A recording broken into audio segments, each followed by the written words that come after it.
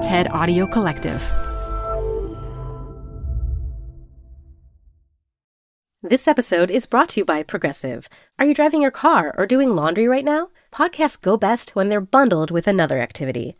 Like Progressive home and auto policies, they're best when they're bundled too. Having these two policies together makes insurance easier and could help you save. Customers who save by switching their home and car insurance to Progressive save nearly $800 on average. Quote a home and car bundle today at Progressive.com. Progressive Casualty Insurance Company and Affiliates. National average 12-month savings of $793 by new customers surveyed who saved with Progressive between June 2021 and May 2022. Potential savings will vary. Canva presents Unexplained Appearances. It was an ordinary workday until... That presentation appeared out of thin air. Also, it's eerily on brand. Wait, did that agenda just write itself? Words appear, making this unexplainable case... Unexplainable?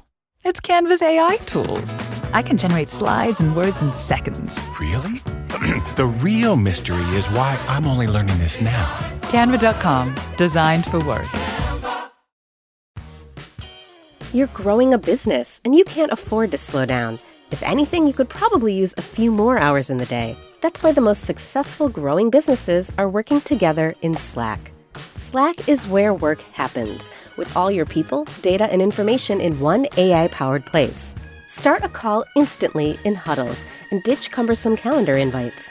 Or build an automation with Workflow Builder to take routine tasks off your plate, no coding required. Grow your business in Slack. Visit slack.com to get started. Hey everyone, it's Adam Grant. Welcome back to ReThinking, my podcast on the science of what makes us tick.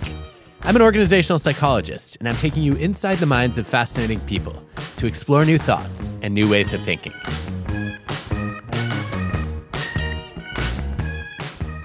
My guest today is Margot Lee Shetterly. She's best known as the author of Hidden Figures, the hugely influential book-turned-movie about the Black women mathematicians at NASA who were responsible for some of the key calculations in the space race.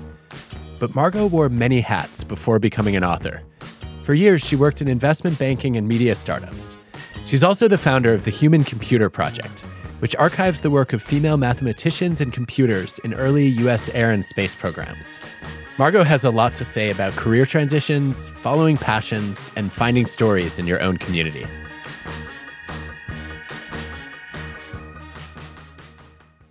I think that for some people, you're a hidden figure.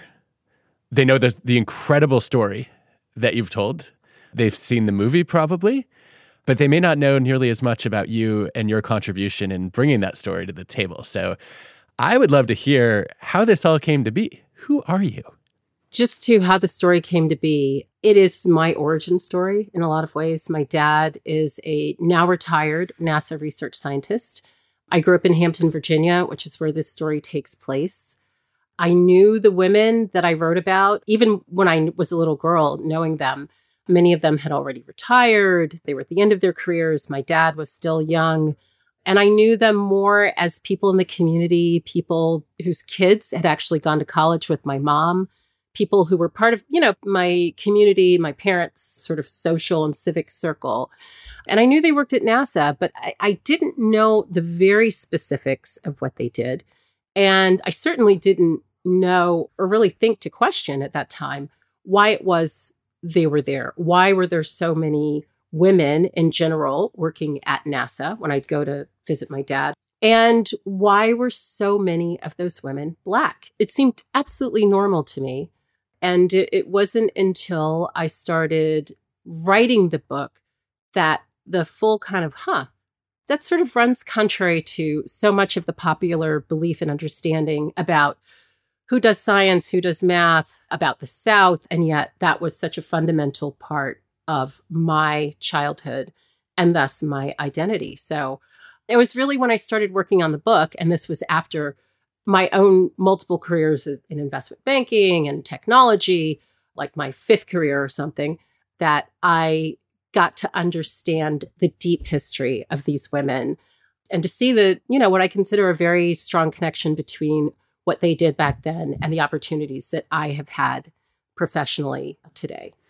As you mentioned, you had quite a series of careers before moving into writing. I don't think I met another investment banker turned media person turned I'm going to pick up my life and start over in Mexico turned I'm going to become an author. What drove the exit from finance? Going to Wall Street was something that I really wanted to do from the time I was like 9. 4th grade, they still printed the stock tables in the back of the newspaper, would take those and I had like 10 stocks, like IBM, whatever the Kodak. I had this concept that this was a very powerful job. It was a way to have work that was very interesting and very actively engaged in the world, and a way to exercise a lot of control over my life, I guess, certainly through having enough money to do what you wanted to do. And so that's what I did. I went to the University of Virginia. I studied finance. I graduated from the McIntire School of Commerce.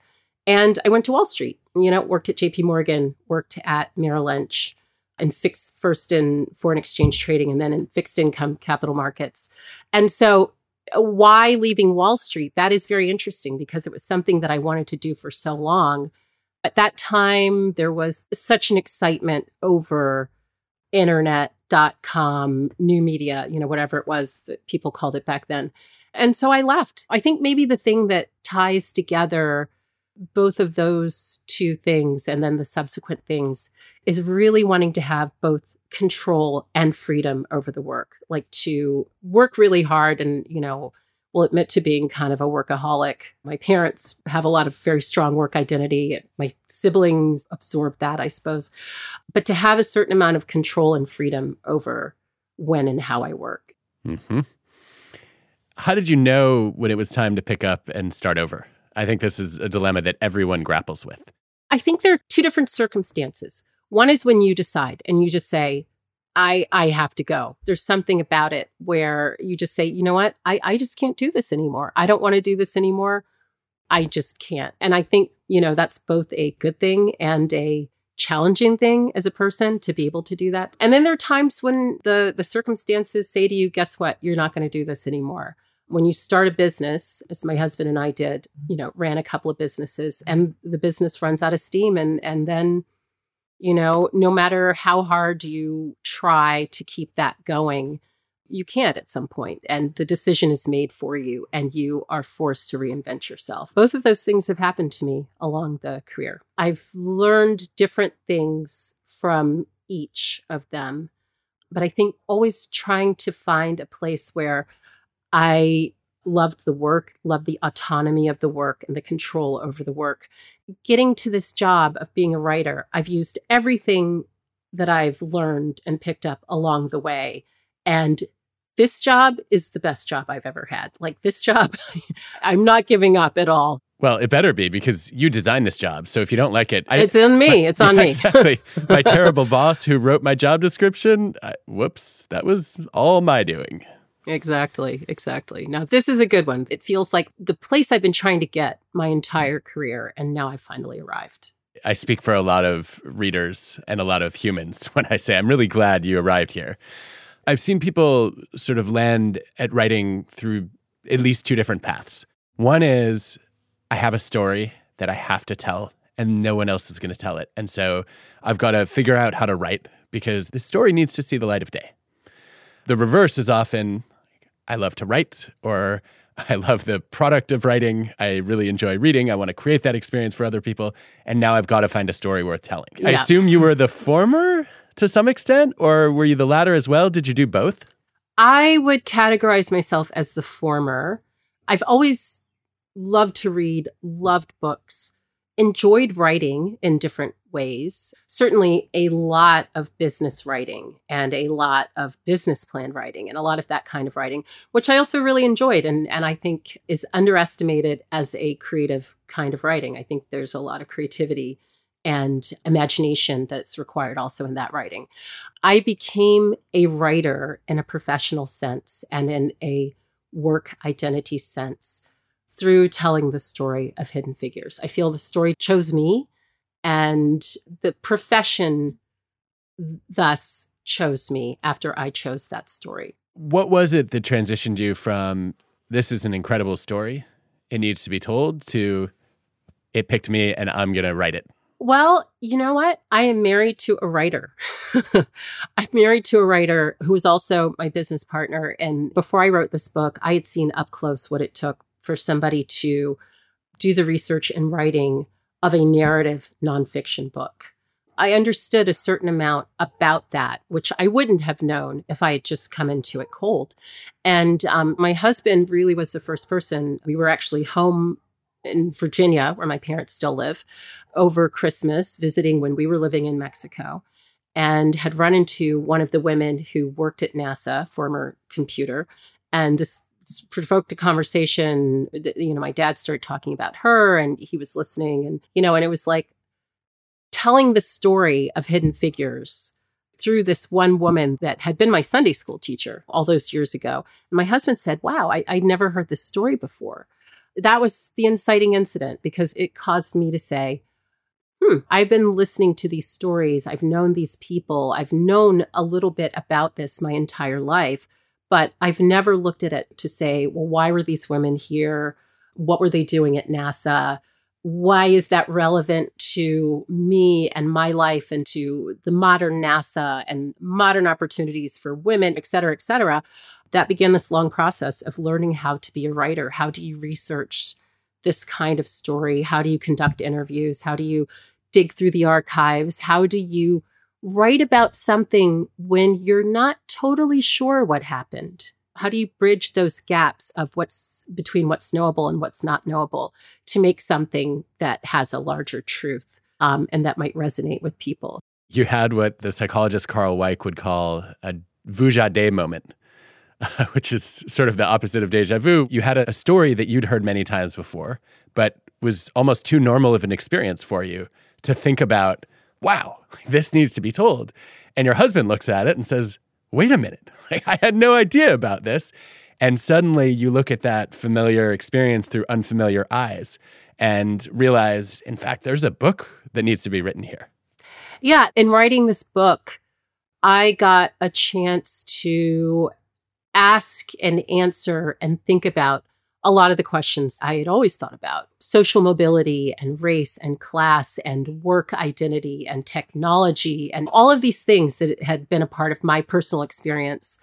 I got to examine without having to be the person in front of the camera. I got to sort of sit back and watch all of these people in their lives historically as all of these things played out, and to come up with some conclusions for myself and maybe more broadly than myself, but to do it from the sidelines, which for whatever reason is very satisfying.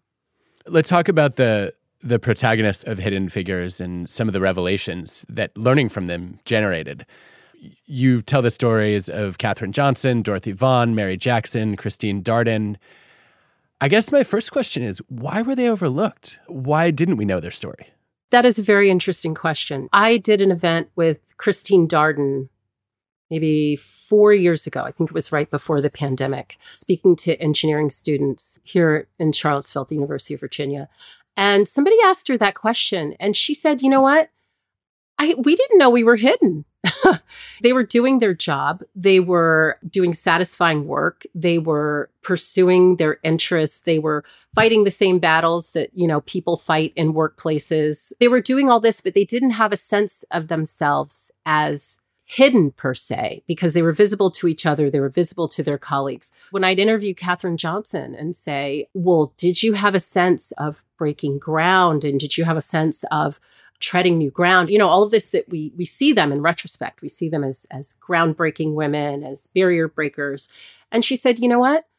I was just doing my job. I was doing it extremely well. Obviously, her standards were very high. It meant a lot to them to bring excellence to their work. But this sort of self-regarding nature of it was never something that came out in their conversations and their interviews with me. They were hidden from history, certainly. I think some of that is because the nature of this work, so computing in the earliest days was considered women's work. The men were the engineers, they were the hardcore mathematicians. The women were doing the rote computing. This is the way the division of labor was and was perceived even when it wasn't exactly that.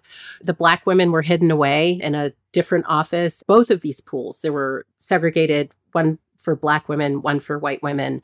So to a certain extent, they were physically hidden away. They were not integrated, at least until the later years, with the main engineering operations.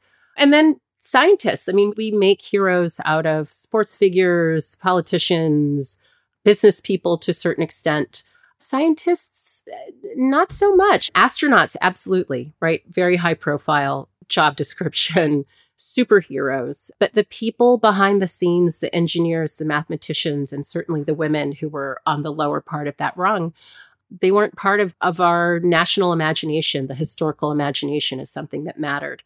For all of us, for each of us, there is a role in history. It's not just the people on the top that make history. It's the weighted average of what each of us, all of us, do every single day. And I think there's just more interest in quote unquote regular people and how each of us contributes to these great sweeps of history. So I think overlooked by history, but not invisible to themselves.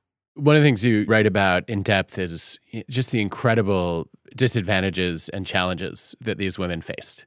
Some of the stories of stereotypes and prejudice and discrimination are downright chilling, but suffice it to say that there was a massive uphill battle when it came to beliefs about women's mathematical abilities, stereotypes about the intelligence of Black people, and having to confront the intersection of both sets of barriers, I think would have been overwhelming to many, many people in their shoes.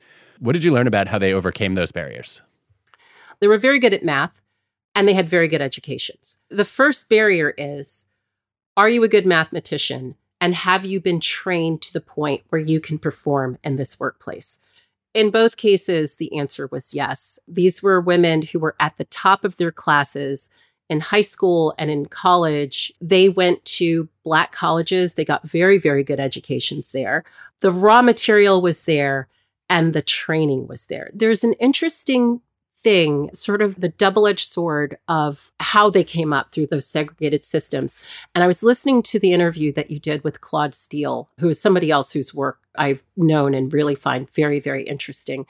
And his idea of stereotype threat, the idea that the negative stereotype based on who you are, whoever that is, affects your performance negatively. And so one of the advantages that these women had in going to a Black college or going to an all-female college, and then going into these computing pools that were segregated by gender or by race, is that they were surrounded by people who looked just like them, who had their background, very interested and ambitious about their work and their math and science. So I think, that we would presume that there was a conflict between being a woman and being good at math, being Black and being good at math and science.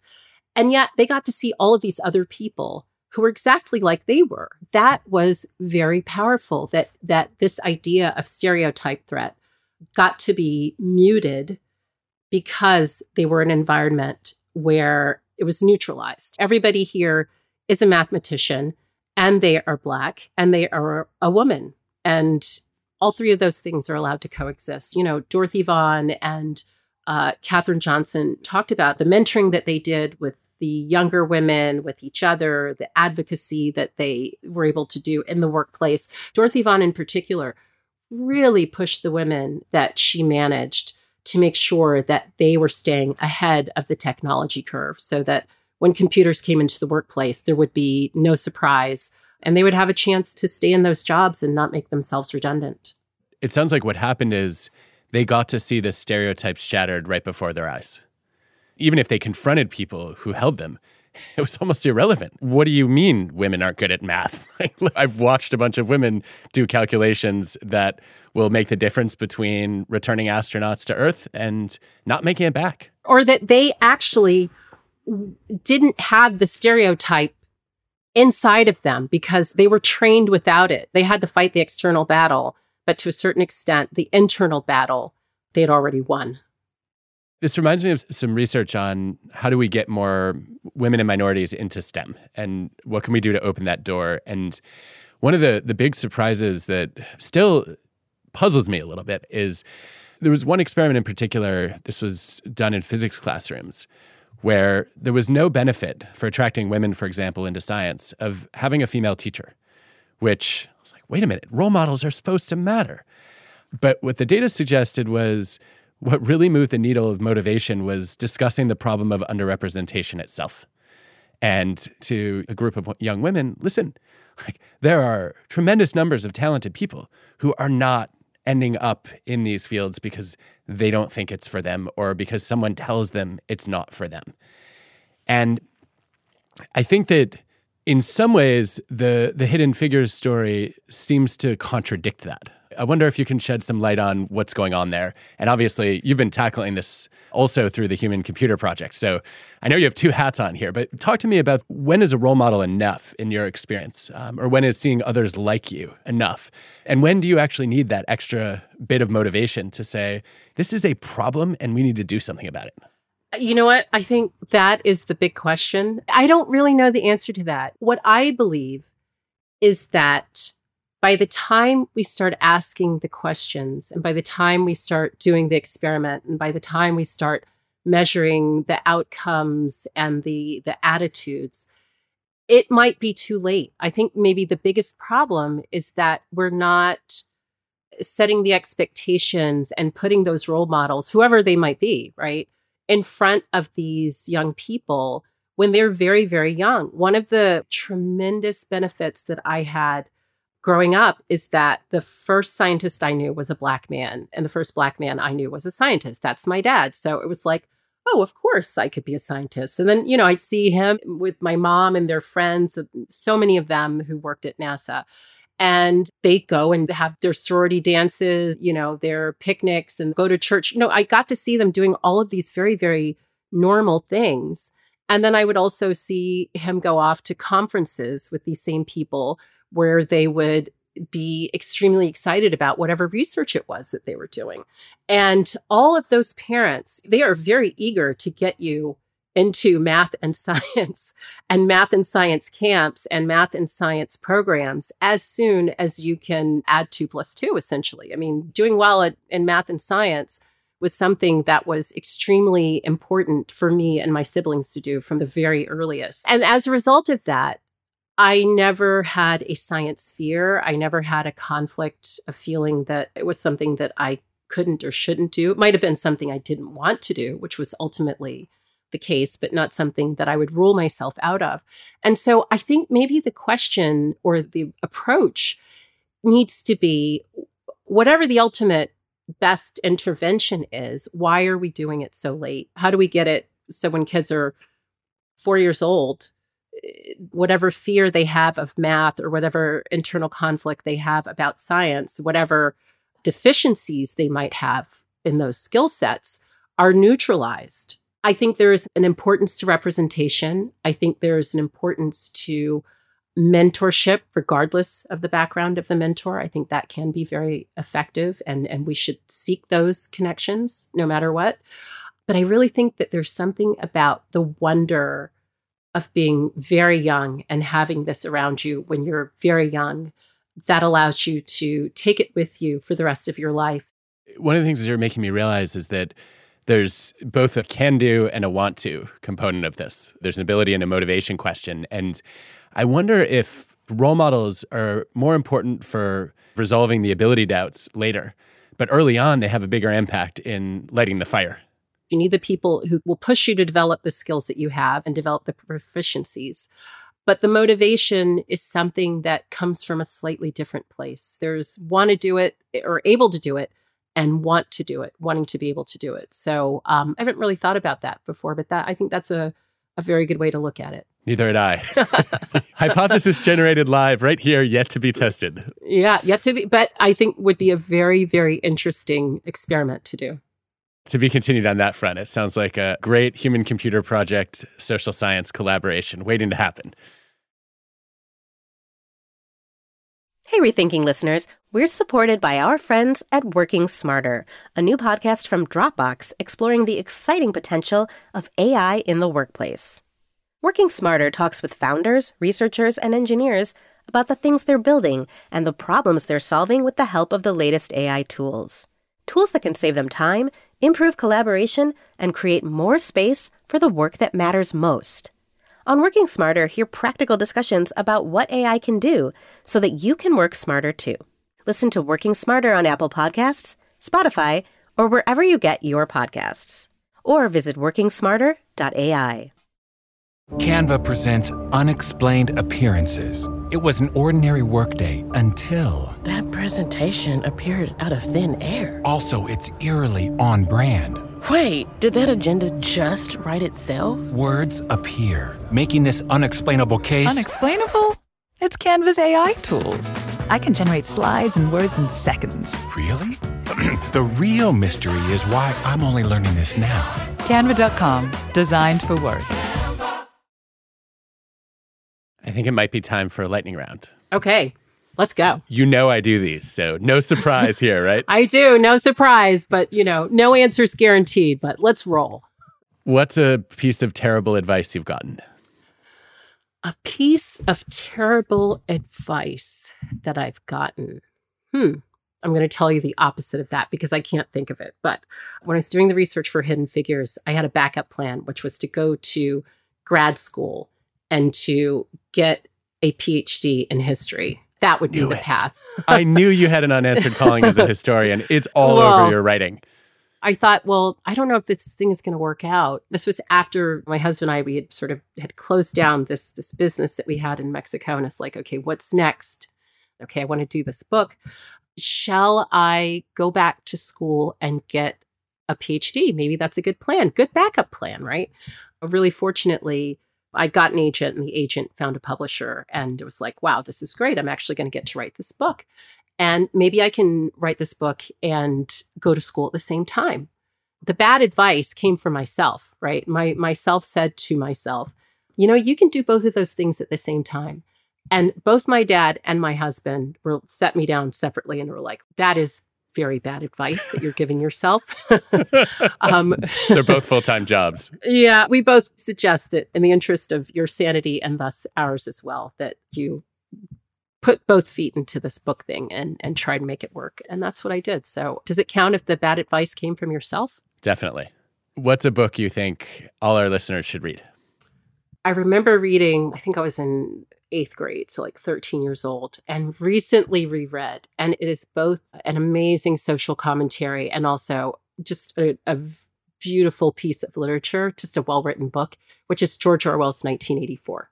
Hard to argue with. Eerily timely. Is there a podcast that makes you think or think again? I spent so much time in sort of trying to pull all this research together, and a lot of it is like politics and history and all these kinds of things. What I try to listen to, honestly, when I'm actually trying to solve some of these problems, of these writing problems, like how do I tell this story? How do I bring this together? Is either music or knitting podcasts. That's a thing? Things about knitting podcasts? Yeah. It's a whole thing. There's knitting podcasts, knitting social network, and I think that the impulse for knitting, which is like sort of a almost competitive sport level interest for me, wow. And storytelling is quite similar. You take all of these threads, this raw material that looks like nothing, and then you start to bring them together and create something that has shape and form and dimension. I think the impulse is very similar for both of those things. I'm not doing too well in the lightning round here. On the contrary, that's a beautiful parallel. What is something you've recently rethought? I grew up in the cult of college as the way to the future for everyone. College as like this incredibly sacred way of starting your life.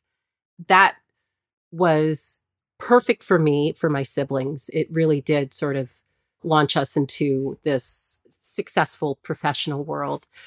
But maybe all of us should rethink the idea of having a college degree by the time we're 22. We have this one ideal of what it's supposed to be, what success looks like, and it always runs through college. And there are a lot of people rethinking that. And my opinion on that as like a hard and fast rule has softened over the years. I like that a lot. I think a lot of people have started to rethink how heavily we rely on pedigrees and even just something as simple as the resistance to a gap year, right? Or the requirement that you have to have a college degree to do a job that does not have any connection whatsoever to anything you studied or learned in college. Yeah. And I think, just sort of circling back to the first part of our conversation about leaving jobs and how do you know when it's time to do something different? Those interstitial times are so valuable. And to a certain extent, I feel like whenever I did something different, whether it was through my choice or through circumstance saying, it's time for you to go, this job does not exist anymore. That interstitial, that time it's some of the most valuable time that I've ever had. The new projects, the new ideas, the new experiences come to you then because you're open in a way that you're not when you've got that mindset, the very linear mindset of getting up in the morning, doing this very specifically, going to bed, and then repeating it the next day. So yeah, the interstitial time is something that we don't get if we go straight to college, and I think a lot of people could benefit from. Mm-hmm. And what's a question you have for me? Tomorrow, if all of a sudden it said, you know what, Adam Grant, no more books, no more teaching, no more of this, what would you do? Oh, well, I hope no one ever says that because I love all the different jobs that I get to do. I think I would go take an improv comedy class. I think it would be really fun. Have you taken an improv comedy class? Never. Why? I don't know. I think because I mostly do things that I feel like I can justify as a contribution to someone other than myself. If I'm going to prioritize something, like it's got to be good for my family or a group of people that I'm trying to help, or at least like my health. And I've never been able to put something like an improv class in any of those buckets. And so it just feels a little self-indulgent. You know what I'll tell you? When I was growing up, my dad was working at NASA. He was super involved in Toastmasters. Part of the reason why he did it was because of work for management, for giving speeches and interacting with people. There were a lot of different reasons, but he also enjoyed it and he was good at it. He's really funny. And one of the just wonders when I was a kid, we would go and we would see my dad give these speeches at Toastmasters. And it was so cool. Don't underestimate how cool it would be for your family and your kids to see you perform improv comedy. Okay, so what you're making me wonder is, has anyone started like a parent-child improv class? I would love to do this as a family. I guess we could probably even do our own. There are 5 of us. Let's pick an improv game and try one. There you go. You guys can all do it. That'd be really cool. I wanted to talk to you a little bit about allyship. From my read of the book, and certainly from the arc of the movie, you bent over backward to highlight some of the steps that white people took to support and defend the work of these Black women. Other writers might not have done that, might have been worried about sort of the white savior critique, or might have said, frankly, we have enough white heroes in the world. We don't need these people anymore. Talk to me about that choice. Well, honestly, Adam, it was descriptive. What I did was I interviewed the people. I talked to them about their experiences. I looked at the org charts. I dug into the phone books to see who was sitting next to whom over the years. I looked at the research credits and all of the work that they did.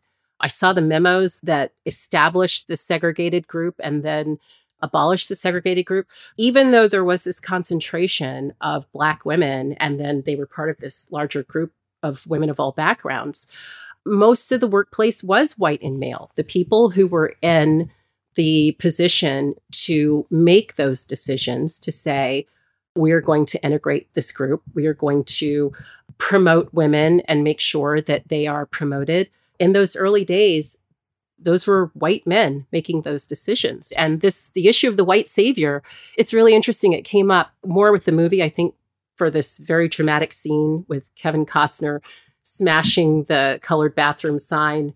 Sorry to spoiler alert for people out there, but that didn't actually happen in real life. The way I see it is, it was their obligation. It was really their obligation as a manager. These people who were running that organization, they had 2 responsibilities. One was to have the mission of the organization be executed to the highest ability. And I think, too, as a manager, you have an obligation to support and release the talent of the people in your charge. So their job was to take these talented Black women who loved the work and loved the science with the same passion that they did, and to allow them to do their best work. If I'm in the workplace, regardless of who my manager is, their gender, their ethnic background, I feel they have a responsibility to me so that I am able to do my best work, because I'm going to come to the workplace feeling an obligation and a responsibility to give my best to that organization. One of my surprising and more than mildly embarrassing reactions to reading the book was I basically grew up with male role models. Most of the women I know also grew up with male role models. And I'd made a concerted effort to start looking up to more women as an adult, right? Having missed out on that as a kid. And they were almost all white women, almost entirely. And I thought, okay, how many times do I have to have the same realization before I internalize the message that I need role models who don't look like me? Yeah, I think that's really one of the powers of this particular kind of writing, this work, this narrative nonfiction, which what it really does is it endeavors to take these stories that are true and these people who really lived and take that reality and bring it to the reader in a way that is hopefully as gripping as fiction. And I think there hasn't been as much of that kind of literature about Black people, about women, that really gripping with all the details, the good and the bad of those people and how they fit into history that we love. Writers, to a certain extent, you're writing to answer your own questions and you're writing to read the book that you want to read. Certainly that's true for me. And I think writing that kind of book with those protagonists, it does what you're looking for, which is to broaden that sphere of heroes and role models and interesting people that you model yourself after, or take something away from their lives that enriches your life and your sense of the world. I have a different appreciation of your work now than I did before we talked. I think a lot of people appreciate your work for the commitment that you have to representing people's stories and to making sure that people were not written out of history. And I think that you're just as insatiably curious about their lives and their experiences as you are about the events. And so I'm going to make a case that there's a psychology PhD in one of your alternate futures, not just a history PhD. The thing about psychology and writing this kind of history is that you really do have to spend time thinking about the person and their motivation and why they did what they did. So yeah, psychology is definitely a part of it. Psychology PhD, I don't know. I'm in my happy job space finally. Don't quit this day job. Yeah, I'm not quitting this day job. They're going to have to pry my hands off of this one for sure. This is a good gig, but psychology is definitely a little bit of it. Well, I can't wait to see what story you tell next. I actually had a meta Vujade moment in this conversation. I love the concept of Vujade. I've been thinking about it and I've touched on it in my writing and speaking for almost a decade now. But I saw a different part of it when talking to Margot. I've always thought about it as something that happens in our heads. But Margot made it clear that Vujade moments come from our interactions. In her case, it was an interaction with somebody who was already familiar to her husband. They were talking about the story of these Black women as NASA computers. It seemed like a completely ordinary experience for Margot, but he pointed out what was extraordinary about it. I think we all need those Vujade people in our lives. I think we should seek out people who help us reframe what we think is obvious in a way that makes it non-obvious. So who are those Vujade people for you? ReThinking is hosted by me, Adam Grant, and produced by Ted with Cosmic Standard. Our team includes Colin Helms, Eliza Smith, Jacob Winnick, Asia Simpson, Samaya Adams, Michelle Quinn, Ben Chang, Hannah Kingsley Ma, Julia Dickerson, and Whitney Pennington Rogers. This episode was produced and mixed by Cosmic Standard. Our fact checker is Paul Durbin. Original music by Hansdale Sue and Allison Leighton Brown. Add that to the list. Improv comedy. Send me the link. I'll watch it. You're like, I'm going to record it? Please, Margot. You've definitely given me the nudge I needed, though.